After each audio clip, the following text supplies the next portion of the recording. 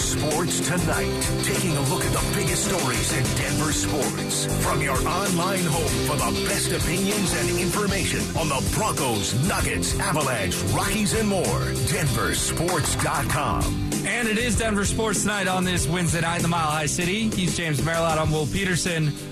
Roll with you for the next hour here on 104.3 The Fan. James, are you glad to hear that Joel Embiid has survived one of the worst calf injuries we've ever seen and is playing against the Dallas Mavericks tonight? Oh, boy, dodged the bullet there with that one. I think we were all on pins and needles waiting for the MRI or whatever test they had to do to make sure that the calf was strong and was ready to go.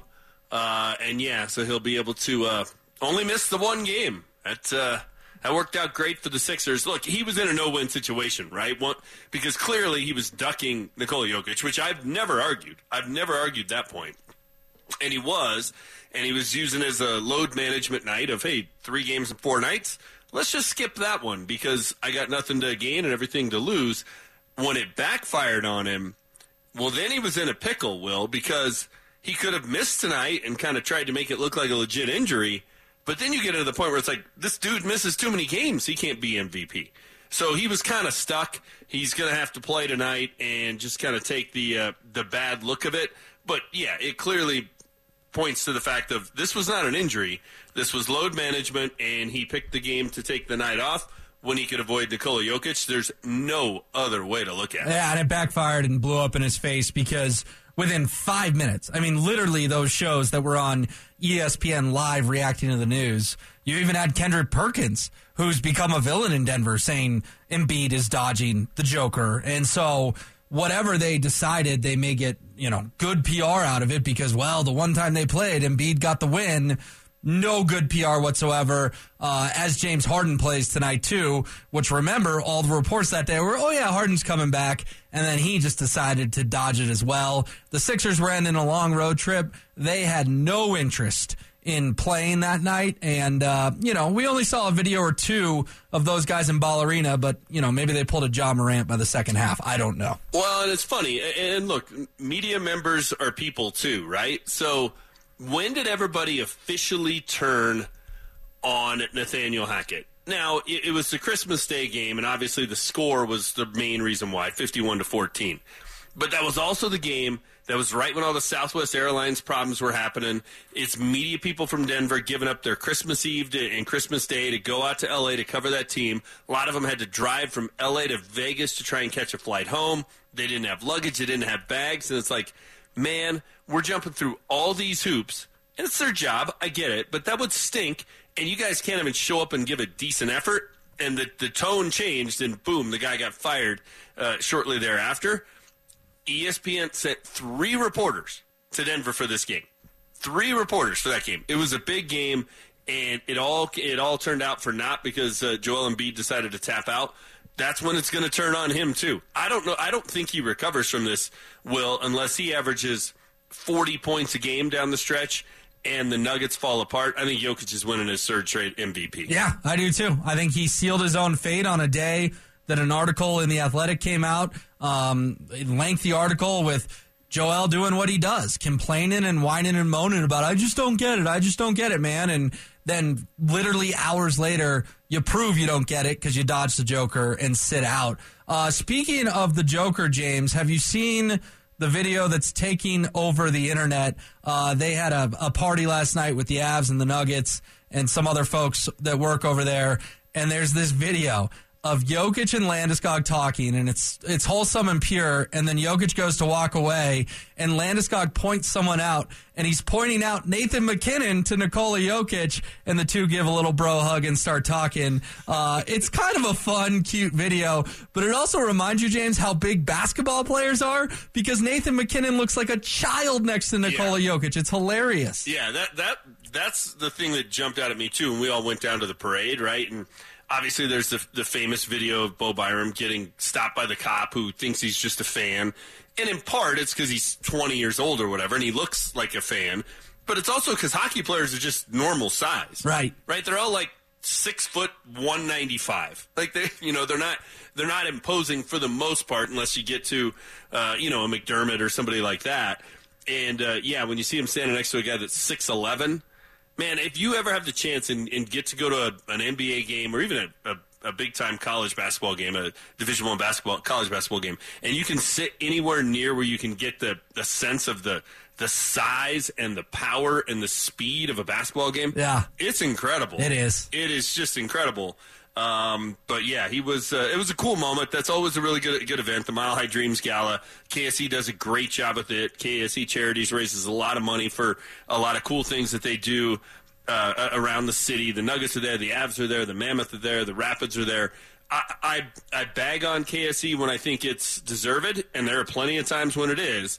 That is an event that they do that is top notch. If you're ever inclined, and now you got to wait 364 days roughly, that is well worth the price of admission. Yeah, and it just the star power in that video, right? Oh my gosh, that's the most famous. Well, I don't know if famous is the right word. That's the best basketball player on earth, and perhaps the best hockey player on earth, embracing at an event because they both work for the same company. That's kind of wild when you think about it. You know what? That's a good point, and it sort of speaks to the embarrassment of riches we have at the moment in this town.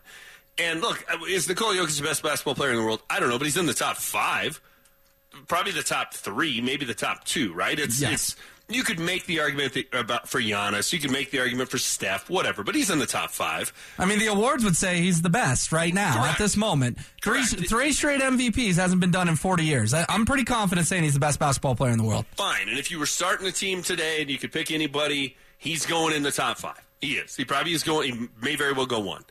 Nathan McKinnon, say what you want about Connor McDavid and Austin Matthews or whoever the other stars you may want to enter into this conversation are. He's in that conversation for top 5 player too. I mean, he's finished in the top 3 for MVP. 3 times? Yeah, something like that. He's never won a Hart Trophy, but he's always been right there. Yeah. So in this town, in leagues that each have 30 teams, we have arguably the best player in each sport in this town right now in their prime. It's not like they're guys that, hey, you know what, they're chasing a cup, so they wound up in Colorado or they wound up in Denver and to chase an NBA title. Like, in their prime with multiple good years to follow, it is an embarrassment of riches. We sometimes get caught up in, oh, woe is us for how bad the Broncos have been. We'll talk about it, I'm sure, tomorrow. Oh, woe is us how bad the Rockies are fixing to be. But those other 2 teams in the Big 4, you got it as good as it's ever been in this city. Yeah, we've retweeted it from Denver Sports. It's on my personal Twitter at PetersonWill as well. It's kind of cool because it's that moment of like, yeah, that's potentially the best 2 players at their sports on this planet just saying what up to each other at a company event right down the street from us. In their suits. Yeah, just chilling. And again, you can see Jokic tower over McKinnon. It's fun. Speaking of Jokic, James, he is questionable tomorrow night against the Pelicans with a calf injury. So 2 things here. First of all, a calf? Yes. Wow. It's an epidemic. Is this elite level trolling by the Nuggets? Because it certainly could be. And then the more serious question, and this is the one I posed to DMAC at the end of the drive, you and I have thought, okay, he'll play against New Orleans and then sit out against Phoenix. Is this the Nuggets potentially, and I'm not saying this is a certain, potentially laying the groundwork that, no, they're going to hold him out against New Orleans and then go all in against Phoenix on Friday night? I think it's a little bit of both. I think they're laying the groundwork. I think it's hey, he's had this calf injury. He played through it in the home game against New Orleans, but boy, just traveling down to Phoenix, it's tightening up on him. He's going to sit that one out. That's what I think it is. I think it's it didn't just pop up out of nowhere and suddenly he's hurt the day of the game on Friday, that he's just not going to be good to go. After playing through it against the Pelicans, he's not good to go on a back-to-back. That would be the smart play to me, right? Because I think you look at it and say, all right, if he's going to miss a game, you probably can beat New Orleans at home without him, probably, but you could drop that game. And then you certainly could lose in Phoenix even with him. Absolutely. So that's a potential for, he played in one game and you went 0-2. If he plays at home, you're going to beat the Pelicans more than likely.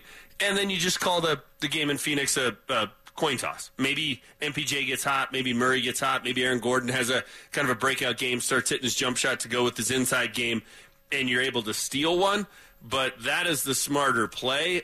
If you're just going for, hey, we just need a split, and right now when you're just kind of counting down magic numbers, the Nuggets just need to split in these two, get the easy one at home, give Jokic the night off. Yeah, I'm with you. If I had to predict, or if I had to do an order myself, I would say play against New Orleans. Don't even get on the plane to Phoenix. You and I talked about that last night. Don't give the Suns a look at what they're going to see in the second-round collision that feels inevitable. But I'm just saying, based on this injury report, again, you're trolling Embiid, which I think is funny. But also, it just worries me that they may take the New Orleans game as a night off and go all in against the Suns. And like you said, that's a recipe to potentially go 0-2. That would be foolish. Yeah, I wouldn't like that strategy. That would feel backwards to me. No, you can have all hands on deck and lose to Phoenix, and there'd be no shame in that. Like, that's a good team. They're at home. Durant will be back. Will be back by that. I think he's coming back tonight, right? So he'll be on the court. Like, that's a very losable game. You mess around tomorrow night. Yeah, you go 0-2 in those. My preference, and I'm going to stay consistent, would be everybody plays in both games. It's a back-to-back. It's not, we're not swimming the English Channel and taking a 5-minute break and then swimming back to France. I mean, come on. You're getting on a private jet. You're staying at the Ritz-Carlton. You don't play till that night. Like, I think people just so overstate I know. the grind of it. It's ridiculous. I know, James. But if you made me bet, there's not a very high percentage chance Nikola Jokic plays in both games. I would have to think we see him in one of the two would be my overwhelming gut on how the next 72 hours goes for the Nuggets. Coffee break. Coffee break. Live every day, 10:30, Twitter, Facebook, YouTube, Denver Sports, Rachel V. Hill. Good promotion. Coffee bet. I will, or whatever you want, because it's a 6:00 show. It might be a little late for me to bring you coffee on Monday. You want to do a vodka bet? Sure. Blue cheese olives. We'll bet blue cheese olives. There you go. I am betting that he plays in both. All right, I will shake your hand on that. I think he's only playing in one of the next two. I said 72 hours. We'll actually have an answer in about 48 hours or maybe 49, 50 hours with that Suns game being a late start. James, on the text line, a lot of feedback to talking about how fast the game of basketball is when you are close to the floor. You mentioned that. Derek's sitting courtside tomorrow night, missing our big movie. We talked about this at the end of the drive to go sit courtside. Yeah. You and I had the privilege of sitting courtside before. Quick story on that, and then I want to get your thoughts on some of this Thursday Night Football stuff. But when I was in college, the Missouri Tigers were the 2 seed in the NCAA tournament, right? Mm-hmm. So, that's a national championship contender, right? Yeah, for sure. Now, we can leave out the fact they lost to Norfolk State in the first round, 15 seed, whatever. that little detail. But I got the privilege, because I covered those guys and I became friends with them because we all got to know each other freshman year, and that team was mostly seniors. That's kind of why they were so good, because it wasn't really NBA talent, but it was guys who were there all 4 years. And they were playing pickup ball at the Rec. I don't know why they went to the Rec Center and not Mizzou Arena, but they did. And they asked me if I wanted to come play with them. And James, this is not NBA. This is a 2 seed in March Madness. I played varsity basketball in high school. My head was spinning so fast trying to keep up with those guys. I didn't even know where the basketball was half the time on the floor. Yeah. It is unbelievable, the leap from, granted, not big-time high school, but just high school basketball to big-time college to the NBA. James, this was the most ridiculous experience of playing hoops with these guys, how quickly they moved the ball, how fast they got up and down the floor, how fast they passed it. And honestly, I just was like, I don't belong here, and it's not even close. Yeah, exactly. It's one of those where you don't even try to convince yourself, well, I could do this, I could do that. Like, it's just like, nope, don't belong. And like when people say, I think I could go onto an NBA floor and make a couple buckets. No, you couldn't. You'd have no shot. Zero chance of scoring in an NBA game. Even if you were just trying to fire them up from half court every time, you wouldn't get a shot off. If they actually tried to guard you, you would not get a shot off. Absolutely zero chance. So I just wanted to share that quickly to sort of echo some of the textures of, yeah, on TV it looks one thing when you're courtside or when you're actually playing. And I was just scrimmaging with these guys. It is an absolutely ridiculous speed. My college experience in that regard was going to the rec center for intramural games, and it's Michael Westbrook and company. Oh, that's cool. Yeah, it was cool, except for it was just one dunk after another against us. Yeah. It was, I mean, those guys could talk about just great athletes and translating from the football field to the basketball court. Oh, yeah. It was like, oh, my goodness, our head was just spinning. By the way, real quick on that, there was a kid on that Mizzou team named Miguel Paul, P-A-U-L, Paul. Okay. And part of the reason he got recruited was because he was Chris Paul's cousin, right? Like, okay, there's some talent there. Well, it comes out after like a year or two of him on the team, James, and not doing jack squat. He's not actually Chris Paul's cousin, and the whole story is made up. Good for him. I mean, he got a D1 scholarship out of convincing people he was Chris Paul's cousin, and then he transferred to some no-name school and is never to be heard from again. Good for him. If somebody is dumb enough to fall for that, that's on them. And I always kind of like these. That's not a completely harmless scam, but it kind of is, right?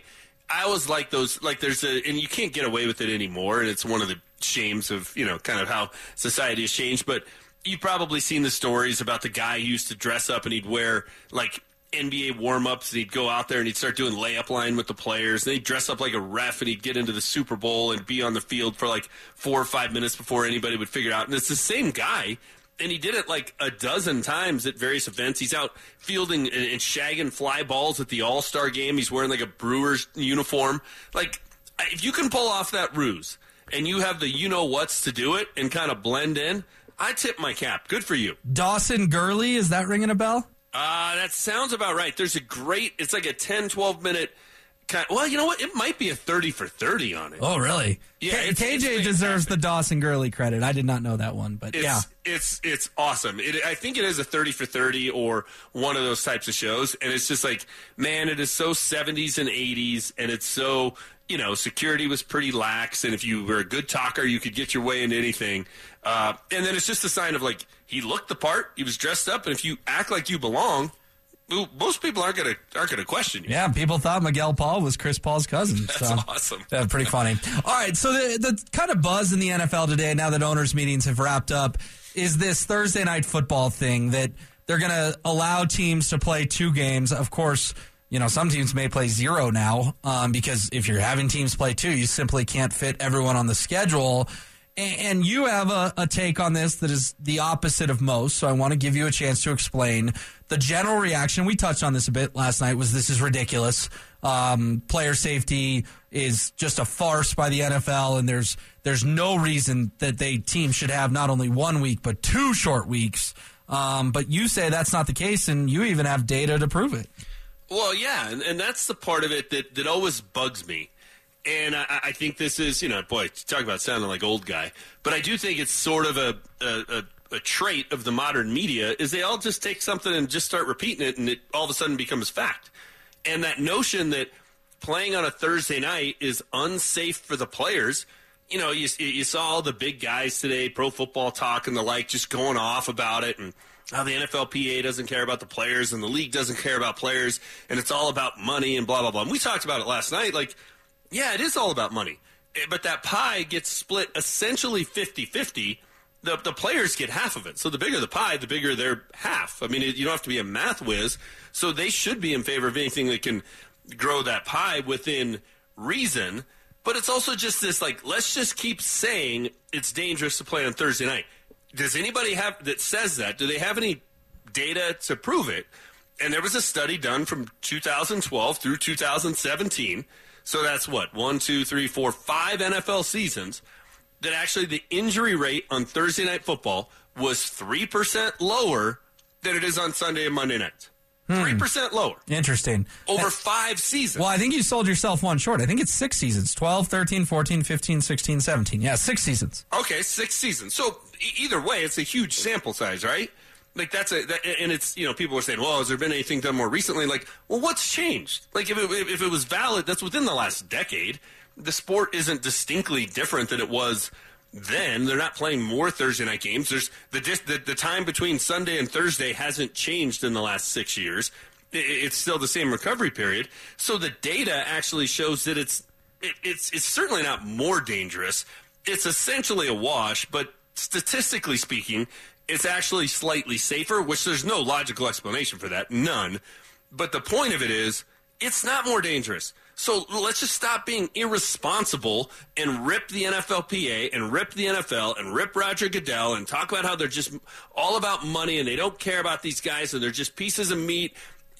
That's just not true in this instance, in this example. Hold on, though. I got to give you a little bit of a pushback. What about the mental side of this, right? Because we've heard former players talk about how planning an NFL game is putting yourself through a car crash. And on Monday, you can't walk. And on Tuesday, all you can do is ice. And on Wednesday, the only thing you can do is maybe stand up and stretch. Like, at some point, isn't it unfair to these guys to say, hey, you just went in that car crash on Sunday, but now you have to do it again on Thursday as opposed to having those extra 3 days? I think that's a factor in this as well. I think the data is interesting, and I appreciate you sharing that, but I think there's a feeling by these players that they are being taken advantage of already, and to ask them to do it twice, there's guys who just go out there on Thursday night with their heart not in it because their body still hurt from 96 hours before on the previous Sunday. Well, they have a feeling. Oh, I'm sorry. I guess we should make decisions based on someone's feeling as opposed to 5 years of data.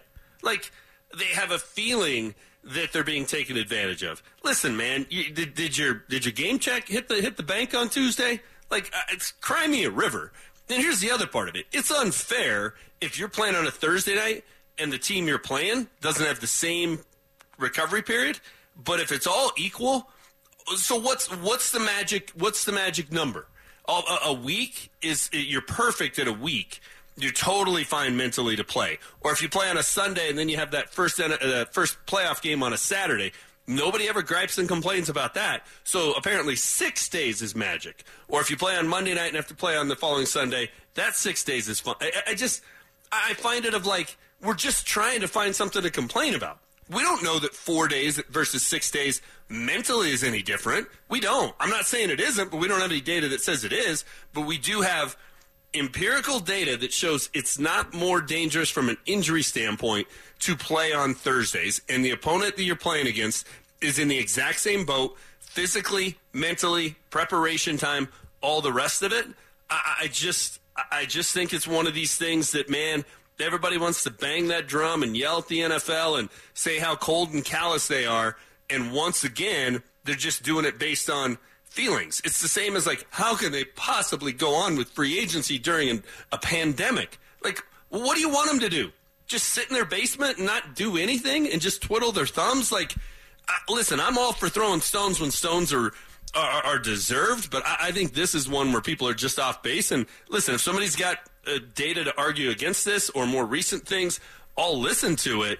But from what I was able to find, which I think is what you're supposed to do responsibly, is like, ask the question as a media member, is like, well, is it really more unsafe? And a 5-second Google search can find you a study that tells you it's not. Yeah, like, but James, it's so irresponsible. No, but hold on. We watch these games and the quality of play sucks, right? Really? Okay, so there's another one. Hold on. Another one where we say that. Can I go, Cecil? Let me finish real quick. Sure. The quality of the play stinks, and you know why it stinks? Because guys aren't mentally in it because they just played 3-4 days ago. So that's proving my point. Why do we think the quality's so bad? Because they're not ready to be back out there on such a short turnaround. Okay, so week 2 last year, it was 27-24 Chiefs over the Chargers. That's a pretty good game. That was week 2. I mean, you're running on adrenaline at that point, James. If week 7, 42 Cardinals, 42 Saints, 34. And the Broncos-Colts was 12-9. Okay, there's just as many good games as bad games. You want me to pull up a Sunday? And you tell me every game on Sunday is just it's a master class of football. Man, there was perfection. James, it was like Bears Commanders or something the week after Broncos Colts. There was a stretch last year of like 5 in a row that were some of the most pitiful games we've ever witnessed. Okay, you're right. But that's a byproduct of the fact, Will, that they force you to put every team on Thursday Night Football like it's the MLB All-Star game and everybody gets a participation ribbon. You know why Commanders Bears sucked? Because the Commanders and Bears suck. Yeah, but that apparently just played on Monday night on a neutral field that George Toma made the perfect grass, and that game would have been a 12-7 dog no matter what. Well, everything I've been told is that Justin Fields is electric, and the Commanders were almost a playoff team. Yeah, so you're telling me that game, if they put that game on Sunday Night Football, it's a doozy. I mean, I thought the Broncos were supposed to take Justin Fields, so I guess he does suck. That's another one where it's just, let's just say it. Let's just say that Thursday Night Football is a bad product. It's a bad product because they're forced to put bad teams on it. And to try and make it competitive, rather than have it be Bears-Niners, so you at least get one good team, right? And if that game has all the chance to be 49-3, they're like, well, if we put Bears-Commanders, it's probably going to be bad versus bad, so at least it'll be competitive. That's why the product sucks. And they're eliminating that problem. That's why the flex makes sense. You shouldn't get a national TV game. You know what? How many national TV games the Broncos should get this year? Goose egg. 0. They should get none. They've earned none. In fact, if they could have a negative number of games, they should have negative. It has nothing to do with the fact that they're playing on a short turnaround. It's just such a let's just say something because it sounds good, it sounds right, and we sound sympathetic, and there's no empirical data to back it up. All right, coming up next, it seems like everyone wants to talk about a new stadium for the Broncos. Both Greg Penner and Damani Leach answered questions about it at the owners' meeting. We'll play you the audio and react.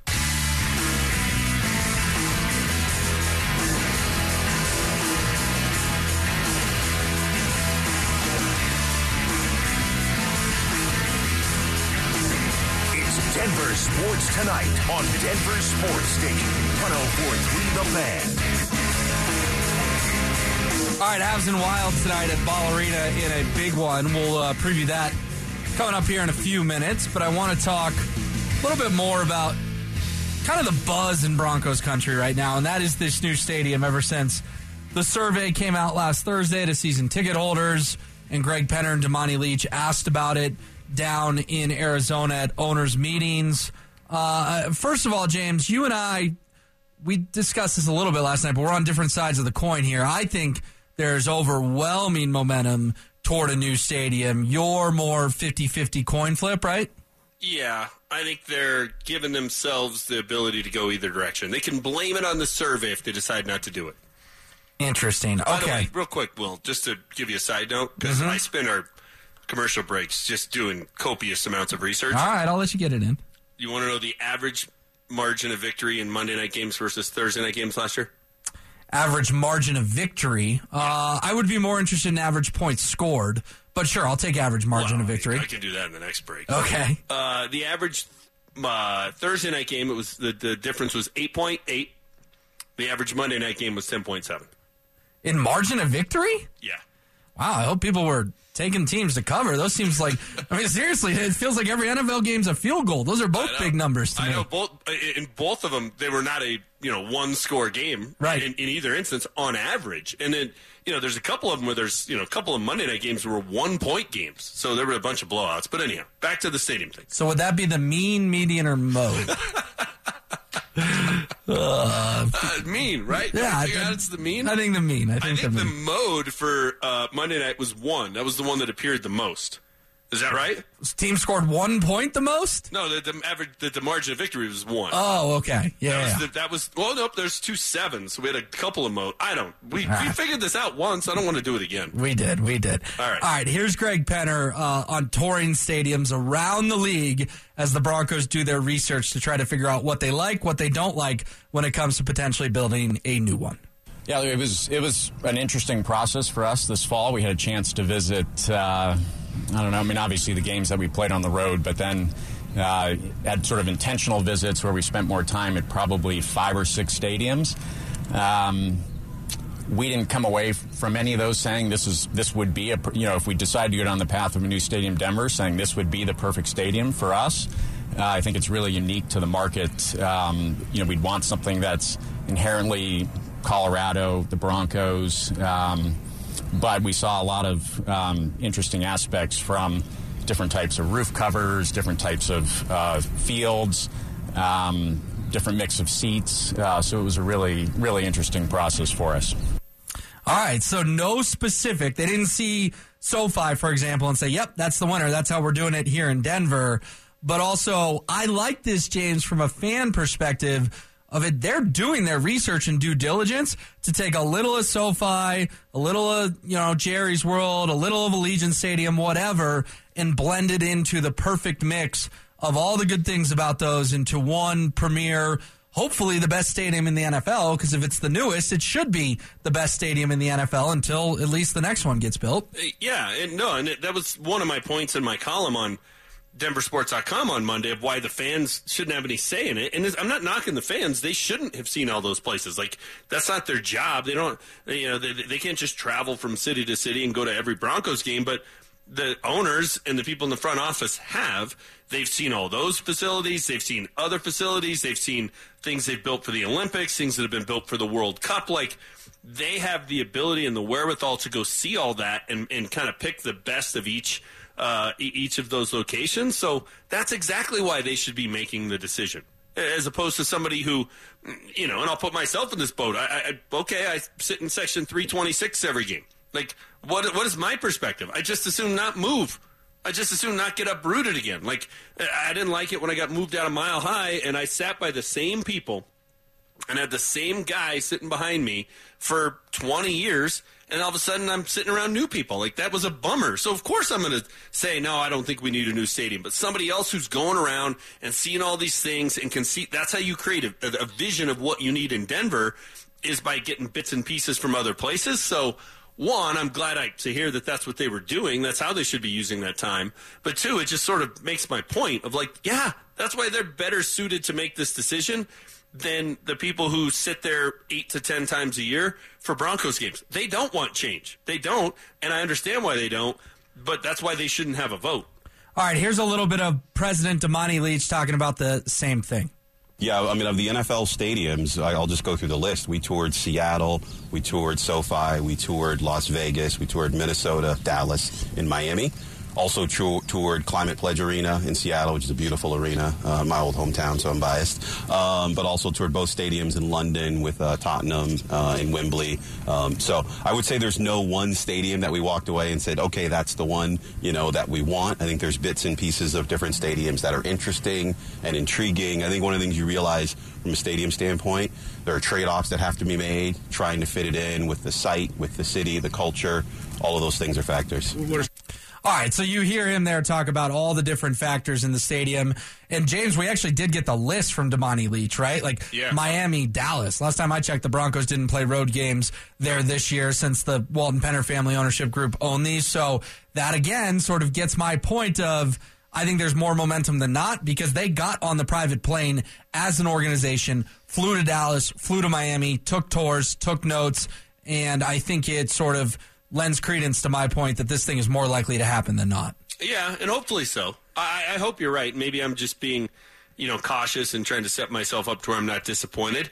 They also played in Tennessee. There's not a lot about Nissan Stadium that's cool, other than the fact that it's right across the Cumberland River from, Broadway in Nashville, and you can walk across a pedestrian bridge. I don't know how you recreate that in Denver, but in terms of being a part of the community and some of those kind of things that he was talking about, that's pretty distinctly Nashville. So, can you try and look at ways that, hey, how do we do things like that are kind of cool and unique to Denver? They played in Carolina. I've never been there. Mace would be the guy to tell us about what they have going on in Charlotte. It seems like kind of a cookie cutter type of a place. But yeah, I think Dallas, so you'd want to go see Dallas, SoFi, Allegiant.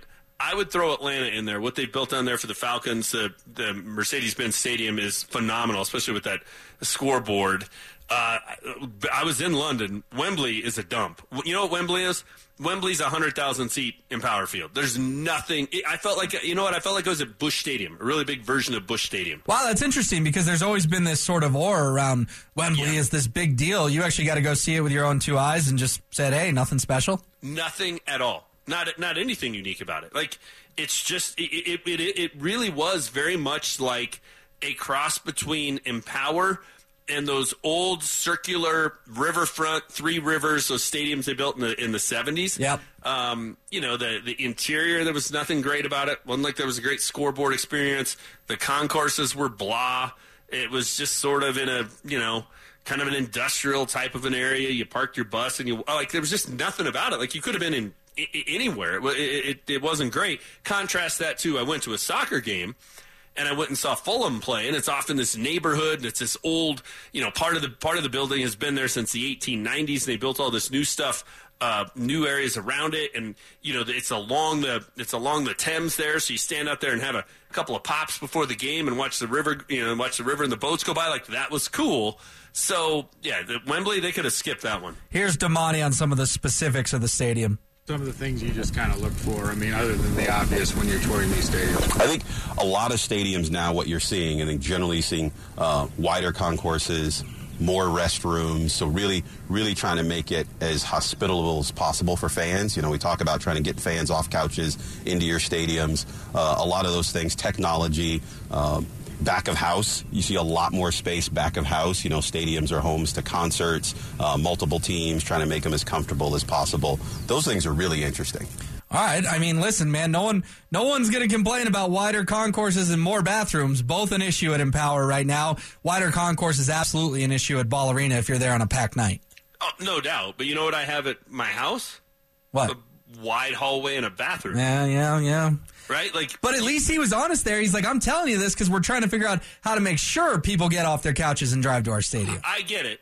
And those are things you have to do. Those are nuts and bolts things that they certainly have to do. And I don't know, if you've ever been to an old stadium like Wrigley or Fenway, was at Old Yankee Stadium a year or two before they tore it down. Like, it's amazing how small those like aisles and concourses and stuff were. You know, people were just smaller back then and they just didn't, you know, build it as spacious. So, yeah, you have to keep, you know, changing with that. Here's what would get my attention, Will. A window I can go up and put a little action. Now, wouldn't that be thinking forward? Yeah, and the NFL owners did vote that sports books are allowed in stadiums. So that was a wrinkle from the owners meeting. You can bet, no pun intended, you can assume that a new stadium for the Broncos would have one of those. Oh, it should, and it should have it to where it's super easy and super simple. But that would be, okay, how do you take it into the next era, as opposed to what you don't want to do is design something that is really nice today. No, design something that's cool in 2040. Right, yeah. And that's the trick, right? Like, none of us have a crystal ball, but, you know, Jerry Jones certainly didn't design, so it was cool when he built it, but it was also something like, oh my gosh, this looks like it's from the future. Right. Nobody ever walked into Empower Field, ever, and said, this looks like it's from the future. They just said, this is really nice. And it was when it first opened, and when you compared it to Mile High, and for suites and media and behind the scenes and locker rooms and stuff like that, it was light years better than Mile High. But for 70,000 of your 75,000 fans, it really isn't that much different. All right, on the other side, it's the biggest game of the year for the Avs. Well, at least thus far. We'll preview it coming up next. Denver Sports Station 104.3 The Fan presents Denver Sports Tonight. It is the biggest Avalanche game of the year thus far. And we're about, an hour and a half because it's a TNT game. They'll push it back as far as they can away from puck drop at Ball Arena. Going to be a late night.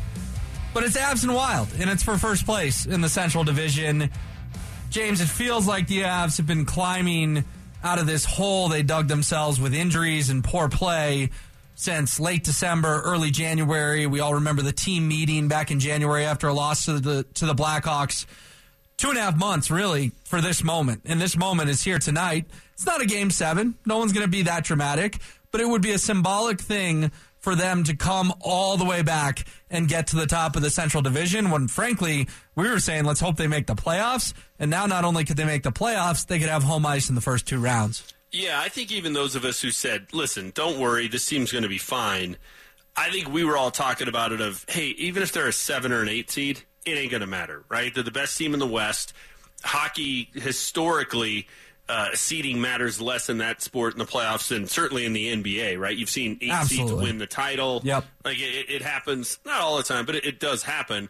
And it doesn't always happen just because there was a team like the Avs, who's the best team in the conference, that had a bunch of injuries and had to kind of get in at the last moment. So I thought they were going to be fine anyway. I had no concept that they could claw their way all the way back into it. And with, 9 games to go for the Avs, 8 for the Wild, have a chance to take first place, take over first place in the Central. They still have a game in hand. Right. So they're actually in the driver's seat here, and they almost take control. If they get 2 points and the Wild get 0 tonight, they almost take control of the division. Quick story on why they have that game in hand. Do you remember around Christmas time when they flew to Nashville for no reason at all and flew home? Do you remember that? No. So they flew to Nashville, James. 1-game road trip, right? The pipes at Bridgestone Arena explode. And the Avalanche and Predators are looking at videos of the bottom floor of the rink underwater. And it's like, yep, we're not playing any hockey there anytime soon. The Predators had to cancel, I believe, not 1, but 2 games to get the stadium cleaned up. And that game, the way the schedules worked, got moved to game 82 for both the Avs and Predators. So they flew to Nashville for no reason at all, and that's why they still have this game in hand. If they need, I mean, they'll play it regardless, but if they need it, they'll have to go win a game in Nashville on April 14th, a game that was supposed to be played around Christmas, but the pipes did not cooperate. Interesting. Boy, that's a good memory. I remember it now that you tell the whole story. But boy, that is kind of one of those just obscure things that when it happens, you know, we probably give it 2 minutes worth of our attention and then kind of move on. And now that game may turn out to be something where it's like, hey, if the Avs can go on the road and get a couple points here in a game that who knows what it means for Nashville, could end up being a game that gets them the division. But yeah, I think they take control tonight with a regulation win. I really do. The Wild have only lost once in regulation in the last 20 games. And that was to the Boston Bruins, who are obviously the big favorites to be Stanley Cup champion. Jared Bednar today.